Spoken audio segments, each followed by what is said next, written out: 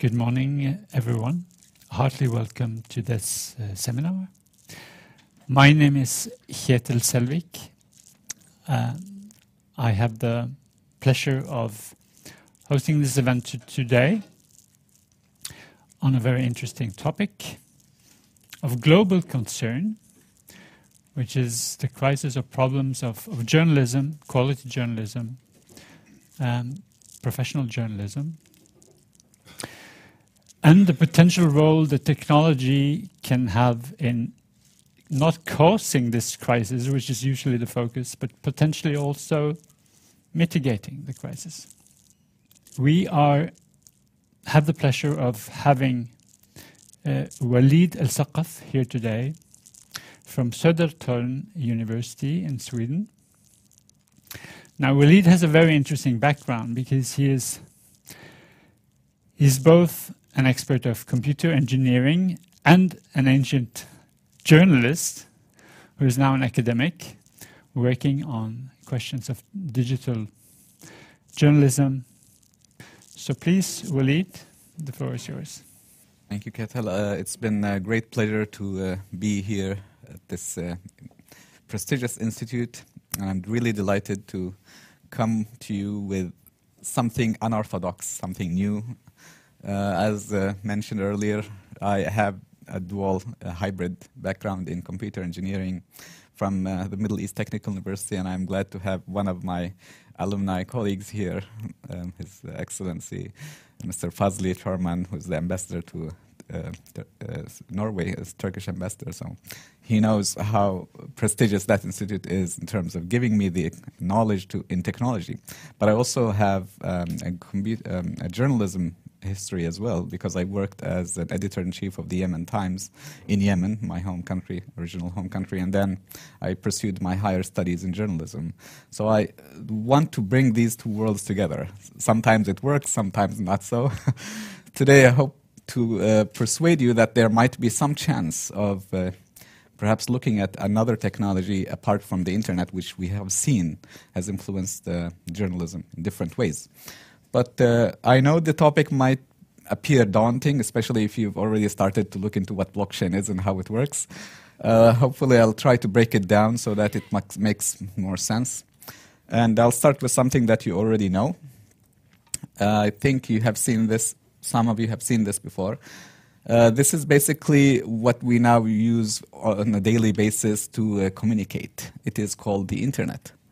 I mean, this is the visual map of how it looks. It's done by the Internet Mapping Project, the Bell Labs Lumeta Corporation. And it represents not necessarily one platform, but a network. And this is what Manuel Castells is describing the internet as: the network is the message, taken from Marshall McLuhan's popular phrase about the media. And the notion here is that the way this network is designed, it makes it unique, makes it different than what we had in the past, because it has three main characteristics. First, it is global in nature. It defies boundaries. It has nothing to do with national boundaries. You don't have a Swedish internet, a Norwegian internet, a Yemeni internet. I mean, it's a global network. So it means that it defies, or say, it transcends borders. And then it has the open architecture. And then when the initiative of the design was put in place and spearheaded by the fathers of the internet, and then the Internet Engineering Task Force, they made sure that the architecture is standard and open, so that the open source standard makes it possible for scientists, for engineers to find interoperability measures and to make it more or less immune from being taken over by one corporation or patents, or etc. So that's very interesting about this technology. And the third one is that it has to be decentralized. So there's no single entity in charge. And so these three characteristics are quite vivid in this picture, which on the one hand represents the globe, open in the nature that it is visible. You can see how the various packets are transferred from one point to the other, and it has no center, no central authority in charge, so it's decentralized. And sometimes I jokingly refer to this as the notion of it's a bit far-fetched, but it's, as a joke, it shows that sometimes you just can't find a way to disrupt this unless you destroy all the nodes or find a way to disfigure the whole system. And that's what caused this revolution from these very old means to something more efficient, faster, more versatile, accessible, and has a global reach and easier to set up now with smartphones available. So the technology is not one that at the beginning appeased governments. It actually disrupted how governments work. It made control very difficult. It made information flow much more seamless and cross-boundary. And instead of fighting the internet, then governments had to find ways of dealing with the internet and working their ways through sometimes cyber laws, other measures, but not being able to take back control. So that's what happened. And so if you think of the internet, you come to a point of decentralization as being one of the main themes, as we noted. And so decentralization means that you can communicate with anyone. You have a friend in China or Russia or in the US, you can easily send them an email, and this email would be routed through the shortest path on the internet. So it means that peer-to-peer, it makes it possible to not use a third party, not use a central authority. So you can have this person on the far left reach another person through the network without having to go to a particular entity that allows it to, I'll say, a gatekeeper that allows it to monitor and so forth. And this made email, for example, possible, because by email you can send from one point to the other without having to use a central authority. But it also made possible to exchange files, such as the uTorrent peer-to-peer network, which allows you to send files and share files. So these are two typical examples. But there is a problem with this if you want to use a system that relies on not copying, because this is a reflection of how you copy a message. When I send a real post, I don't copy the post, I send the actual post. So I go to the mail, and the post itself leaves my destination and arrives to the other destination. I can use this, for example, to send my passport, send certificates, send something valuable. So whenever you use this on something of value, it fails. So if you send something that you don't want to remain in your side, it's just one copy, it fails because the way it works is that simply it transfers information. It's like copies information, relays the same information, and you maintain your copy. So this means that this form of network will not work for sending value. By sending value, I mean sending something that it has to disappear from your end when you send it to the other end. And in a day of digital money, for example, digital paintings, digital certificates, you actually need a way to make sure that whenever you send something from your side, it has to disappear. It has to not remain there. For example, if you'd like to sell an original piece of artwork that has been done digitally, you need to find a way to ensure that it no longer exists at your end. The ownership of it moves to another person. And the same applies with certificates, because in an age of digitization, much of the content that we have today will become digital. So the copies that you have, the hard copies, will have to have some form of digital equivalent. And so this digital equivalent needs to stay as one copy. This one copy needs to move from one person to the other. Ownership moves. How do you do that with the internet? That wasn't possible until the invention of the blockchain. And so what the blockchain does, facilitates, if you want to remember one simple thing, is that it allows the application of the internet as the background, let's say, infrastructure, to transfer value, so that anything of value moves from one node, actually disappears from that aspect, and actually becomes owned by the next node that you're sending to. And so the way that it is done is basically thinking of it as a ledger. You know, when you want to send money, this is a very simple, mundane thing that you think of when you consider value. If you want to send money from one account to the other, what happens usually, in the traditional sense, is that you go to a bank, and in the bank you have a person, accountant, or whoever is in charge of the accounts. And that person would have a ledger. And this ledger would note that, for example, the first day you both opened an account, you had zero balance. The next day, account A loaded $100 kroners, and then that person, and the third day came and then transferred that 50 of that was transferred to this person. So now you have in the ledger that A has 50 and B has 50. Okay, this is how a ledger works. There is a central authority. You go to it, you record what you want to transfer or you want to deposit, and that person is entrusted. So you may have a third party. This third party is the bank. Actually, if you want to ask or intervene, please do so. You're very welcome to do so. So what happens now is that this bank has become very powerful. It is the person or entity that is in control of the ledger. So there are hypothetical scenarios where the bank can fail, in which case your ledger, the information about what you own is gone. There might be cases of hacking. So your bank can be hacked and the data can be distorted or destroyed. And so there are various scenarios where a single point of failure, being the bank, can lead to catastrophes, disasters. Another thing is that it adds a lot of cost because the bank will have to get its reward somehow. It has to apply fees. It has to apply some form of compensation for its work. So the idea behind the blockchain is that what if we have the ledger, ensure that the ledger exists, but instead of having it at a single entity, why not have the ledger at every single entity? So you can see here, I don't know if this is, yeah. So this is the ledger. So this ledger that used to be at the bank is now moved so that a copy of it exists at every single node who is transacting on the network. So the center is no longer needed because the same ledger, the ledger that is supposed to be authentic and authoritarian, or let's say has the authority to include all the data, now actually exists with every single node on the network, full node on the network. So in this way, you have a method of eliminating the center. And if no question is posed, then I can presume everyone is getting it, hopefully. So, but the thing is that you have to find a way in which every single point agrees that this is the correct ledger. And that's what Bitcoin, through this paper, introduced, which is developed by Satoshi Nakamoto, allegedly a person or a team.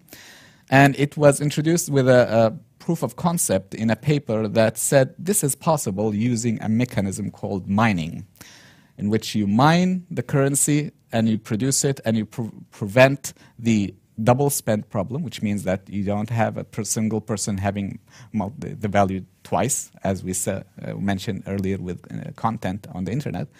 And so to do that, it is a rather complex method in which you can do mining. There are various videos on the internet. In fact, I held several workshops for 3 hours simply to explain what mining is. So I don't think we have time for that.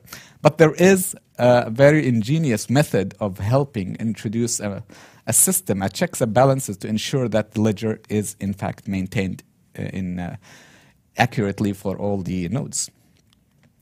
And why did this happen? The idea behind it you can actually get inspiration from the first incident of the first block of the blockchain of Bitcoin.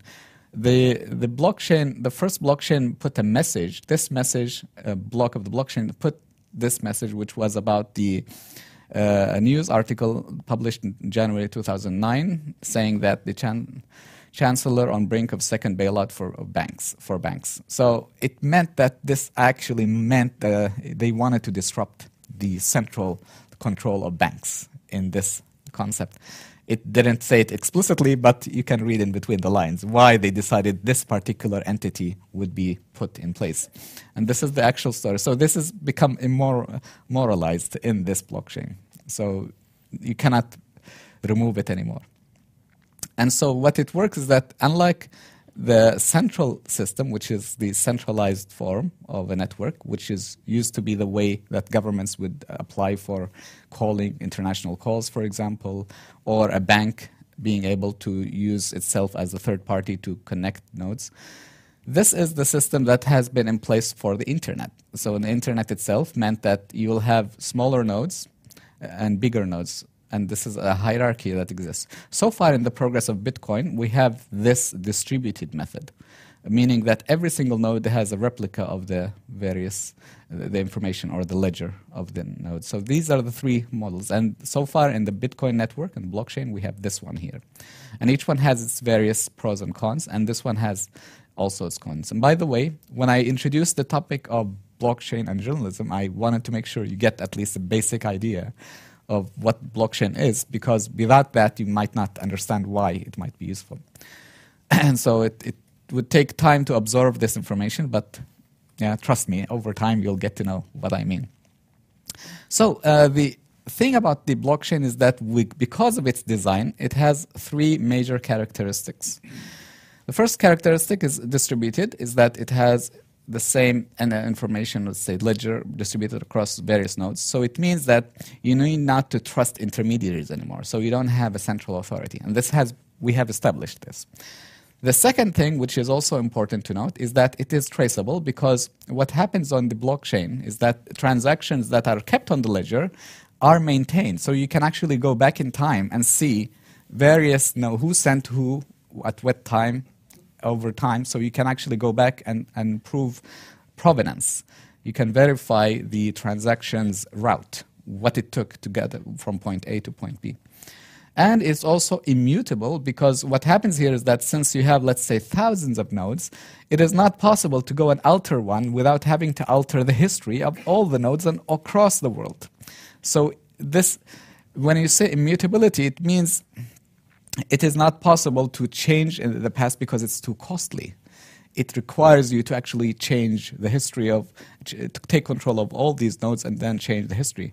So it's not 100% bulletproof, but it's much more secure than any system we know of, because it requires that the majority of nodes be hacked. And that's virtually very, if not impossible, very, very, very difficult. So these are three characteristics that this design provides because of what we have explained earlier. And so, what does this have to do with media and the internet? And that's a legitimate question, because that's what we'll be going next. Because of these characteristics, there are several entities and media corporations that are beginning to shed light on why the blockchain is interesting and important.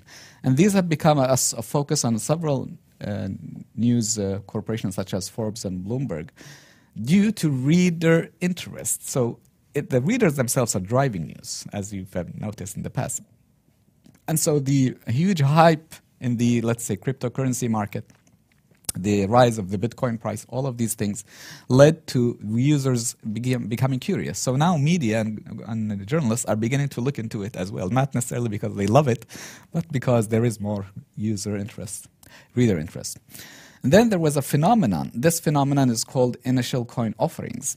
And these are basically the replication of the Bitcoin blockchain in different names, under different protocols. And that means they'd like to create their own coins. So that means that each Bitcoin has inspired others. Okay, since Bitcoin was created, then it's possible now to create a number of different coins. And these coins ended up having their own what is called initial coin offering, and which is a fundraising campaign. And that has emerged in the connection to media, because there are some that have used the scope of media and journalism to allow them to generate money for them. And a very good example is a social media network that's been successful and I'll give you some examples later. And there's also been a number of technical groups meeting that, for example, the IEEE, where I am also a member of one of their committees on blockchain. They have also been working on standards, because for how long can you stay without a standard? So there isn't a competing paradigm. There are competing paradigms, competing interests in making sure that technology continues and becomes more standardized, because otherwise they will create too many standards, and mass adoption will be very difficult. So will there be an opportunity, like the early internet? There were versions of the internet, basically, and then they ended up deciding on taking the TCP/IP standard protocol as their way forward. So right now we are at a very early stage of deciding which standard will succeed. And because it's very early, and it allows more for more risk tolerance. For example, for one, I'm not a really big investor in this field, but I'm a researcher. And so this is a ripe moment for me to see which one of these models or paradigms are useful. And this is very widely reported, and media have now the ability to see to it that they are early, they join early in understanding how this evolution is taking place. Unlike when the internet started, when they didn't really grasp the opportunity to understand what importance it has and how it can change the world as we know it. They came rather late. And so right now it's possible for media to have their own research entities. They have their own observation units to see where this technology can take us. And so these are examples of how one can be involved in this space. And these are the typical examples that I often show of projects that are related to journalism and blockchain. By far the most popular is called Steemit, and it's a social network based on the blockchain. It's similar to Twitter and similar to Facebook in the sense that it allows anyone to join, but remarkably enough, it has no central server. There is really no central server in place. It's all the data that's stored on these on the Steemit network is basically on the nodes of competing nodes, the hard disk of nodes that are joining the Steemit network.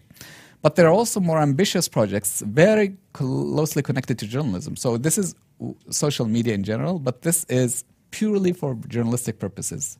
And it's one I've written a paper on that I'll describe later. And then you have other examples here. These are all trying to find ways in which one can utilize blockchain. There are some that are more less, let's say, successful, but they are still working on producing that. However, I'd like to note here that this is an area where many have died out because it's difficult to understand how the market will react to your ideas. So I would say less than 5% would succeed in this space, optimistically speaking. So when you think of journalism and benefits, you would like to understand how is it that these three characteristics, as we noted, traceability, distribution, and immutability, how are these able to help with journalism, improve journalism? So one important aspect that I put at the very center is combating disinformation. And maybe in the invitation you saw on the website, you noticed that there was a picture with fake news highlighted in the middle. So this is where this comes out as one of the main use cases that I'll go through. But there are also others, such as improving economic viability, incentivizing creating content, data-driven journalism, and something I'm fond of because of my interest in quantitative data analysis. Then you have monetizing content, preserving intellectual property, archiving securely because of the immutability aspect, resisting censorship because there's no place where you can call, let's say, that's controlled by any government, and protecting whistleblowers, and there are some projects in that sense. So you have multiple aspects. You note here the dots, the stars and arcs, and you see that there is a commercial aspect in some of them, and there's an editorial operations in others. And this is where one of the interesting phenomena is happening. You have an increasing number of media, let's say businesses around the world that are accepting crypto payments. And these are mainly predominantly in the Western hemisphere, but there are also some that are emerging in the South America. And you may have heard the news, even in Venezuela, there's been a very strong interest in Bitcoin and using that to combat the inflation of the local currency there. And so, there are emerging points here, and this website I recommend if you want to know which ones are they accepting. You will be surprised at how many there are. But then also there are various news promoters of this field, and there are these magazines are getting more and more publicity, and there are podcasts and there are channels that are gaining momentum. So this is increasingly becoming a journalistic subject. It's no longer a niche subject. And this is a very optimistic view of how the future might look like, because what happens now is that because of the blockchain's ability to be immutable and distributed and open, you can run various operations on the blockchain, and these are called smart contracts. And while it's difficult to explain how it works, but it basically means that whatever rules you take generally with a human being, these rules can be embedded into the blockchain. So it allows you to execute steps. For example, one of the simple contracts that you can consider is an association. Let's say you're trying to bring funds or fundraising for a cause. And so you have a deadline, like a Kickstarter. You're familiar with Kickstarter? Yes? So if you have, let's say, a limit of 1,000 kroners, and you'd like to have people distribute money, send money to Kickstarter until it arrives to 1,000 by this date. If it does, then you would channel it to the beneficiary. But if it doesn't, you send it back. And whom do you entrust in the case of Kickstarter? Kickstarter. So that's where you entrust, because you know they are trustworthy and they take a small fee. But in a blockchain world, you don't trust anyone. You put in a smart contract that basically takes the nodes and calculates through a program when and how these funds were received. And if they are received and fulfill the minimum, which is 1,000, then automatically the script executes itself and sends the money to the beneficiary. If it doesn't arrive, then automatically by the deadline, it sends back the money to those centers. So this is basically a script that you can have on the contract, on the blockchain.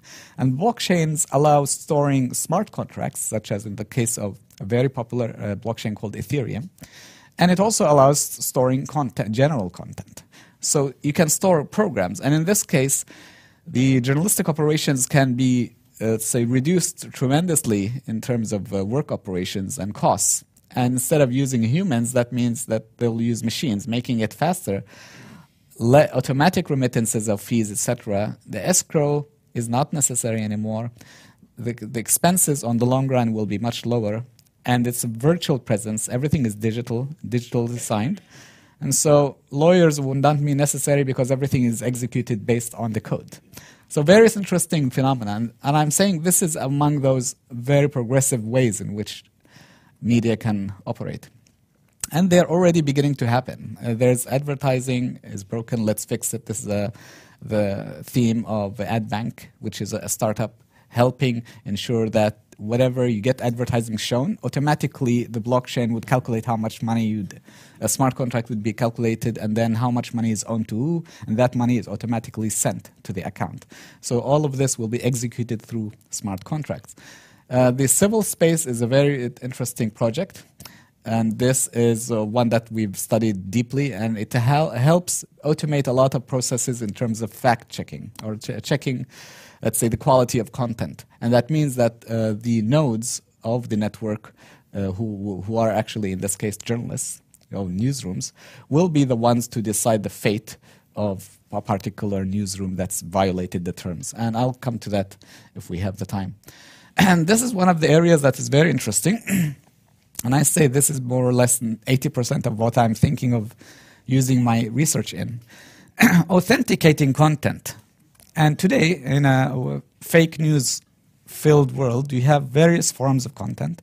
In workshops I provide, I often show deep fakes, a phenomenon of videos being portrayed as if they were authentic, but they are actually manipulated. And instead of the real image of the actor, you find Nicolas Cage sometimes, various videos, putting Nicolas Cage's face on that person.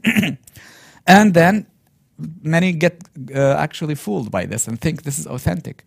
But the problem here is that you can actually utilize artificial intelligence. You can have fact checkers to fact check if this picture is real or not. But how about if we have the original content, the first time it was published, let's say the original video, put on the blockchain? That original video is like marked as this is certified to be authentic, and it was produced by this person on that date, and all the data is available. And then any version that comes later can be cross-compared with the blockchain verified entry. And if it doesn't appear there, then it's not authentic. And this is how I think you can mitigate it from the beginning. Instead of fixing it, you can prevent it. And this is, I believe, the next phase where news media will benefit a lot. Not only is it going to be helpful in ensuring that the validity of images and videos are there, but also for text. You can do that for text as well. And this is an example where this can actually protect not only the authenticity, but also the intellectual property. In China, for example, a Supreme Court has issued rules on internet courts allowing the blockchain to be used as evidence that a particular piece of content has once been stored on the blockchain.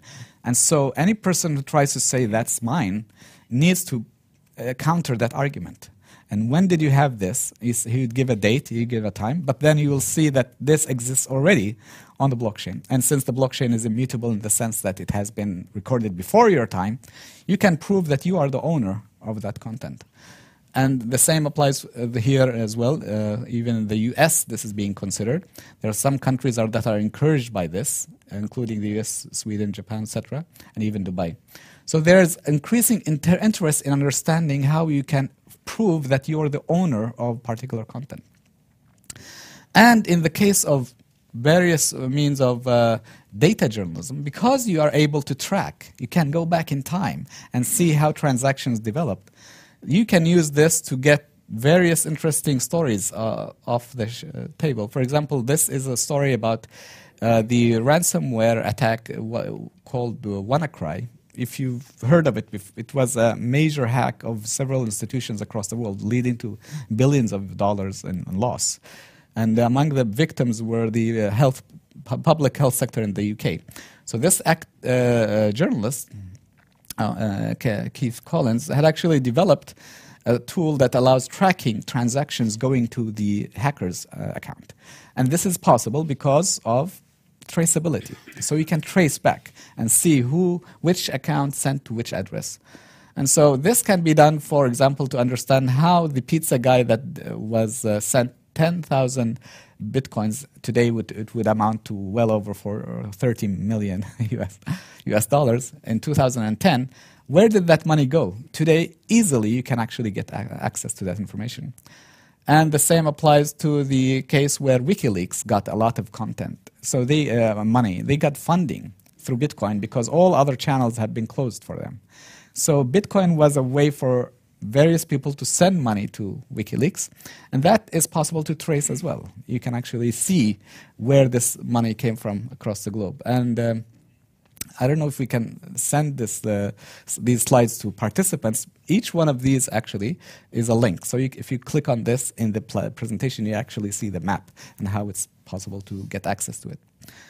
And so this is a paper that I've been working on and research. I don't know, I think we're, in terms of time, how are we doing?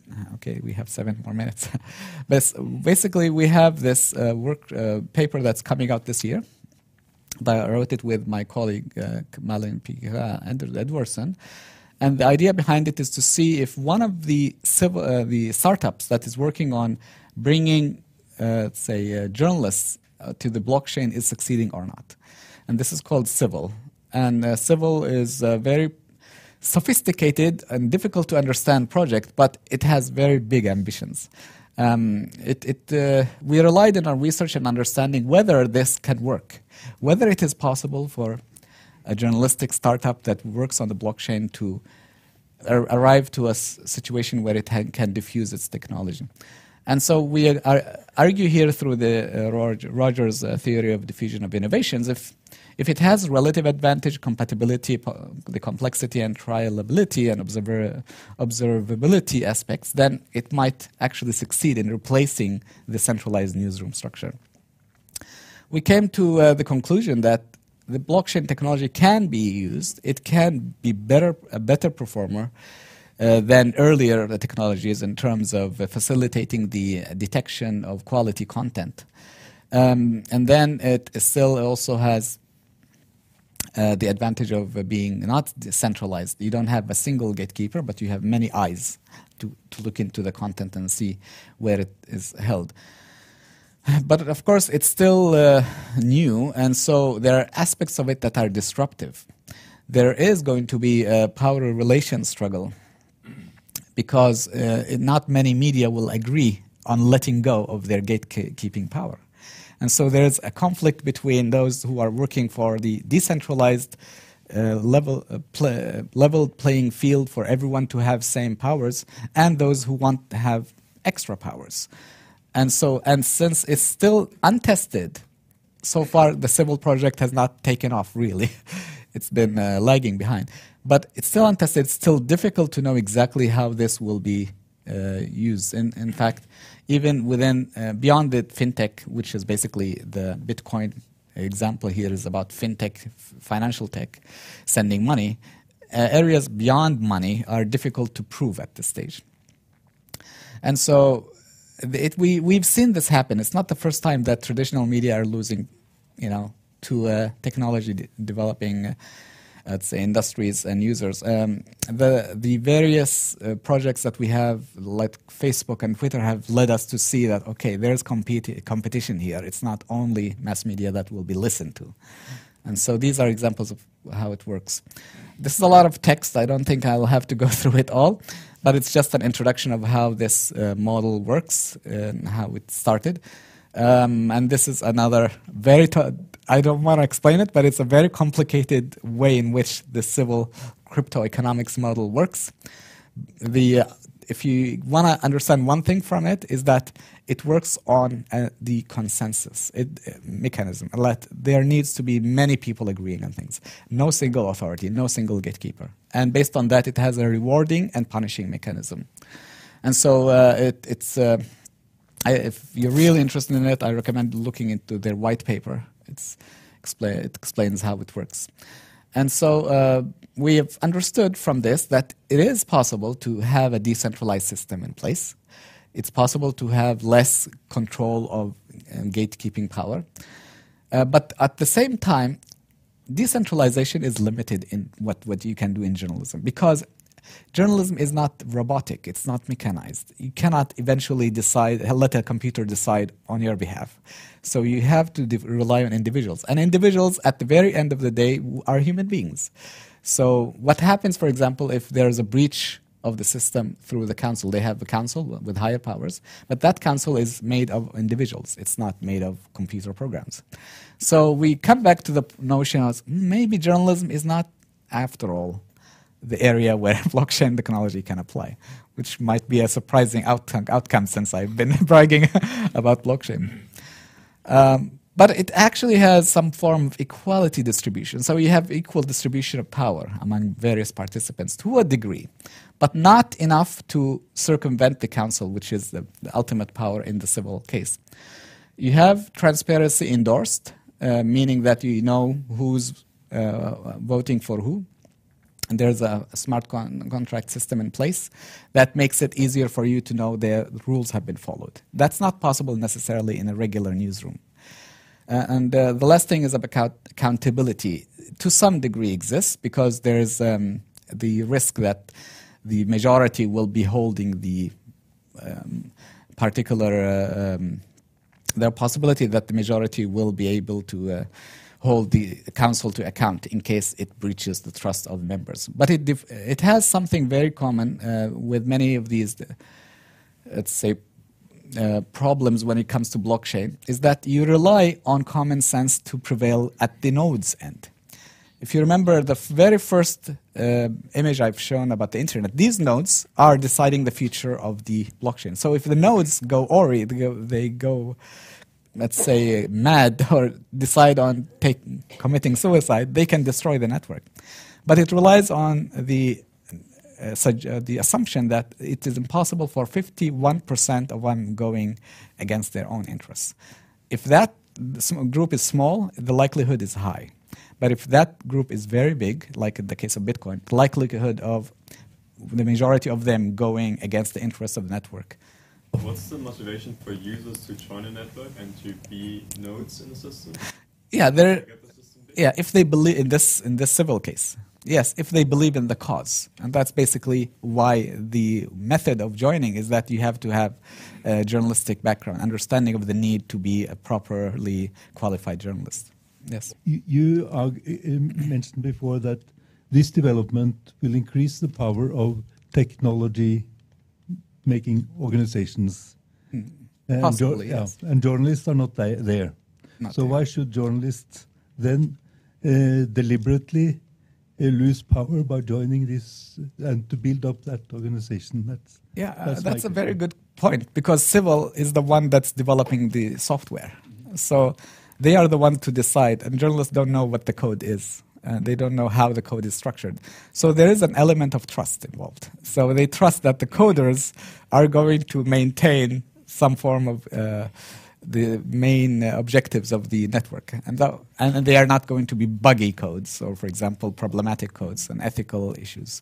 So yeah, there's a trust element involved. So as I mentioned, it's very early. We don't know if it succeeds. Centralization of Civil tokens, that's also related to this, because Civil will have its own cryptocurrency. It's called CVL. Similar to the way Bitcoin operates, they will have their own cryptocurrency inside the Civil network. So they will rely on issuing these tokens as a mechanism of rewarding individuals. But that means that it's subject to the success of Civil itself, whether it will be widely distributed or whether it will be controlled by a small group.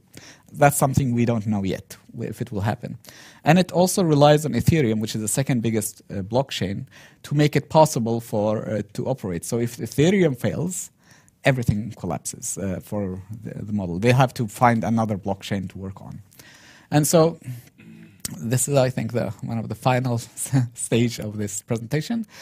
And so it's impossible to finish the process from A to Z purely without involvement of humans in this case. Unlike in Bitcoin, where it is possible, because there's no human involvement whatsoever in terms of deciding what takes place. In the case of Civil, there is eventually someone to decide, which is a Civil Council. These are humans.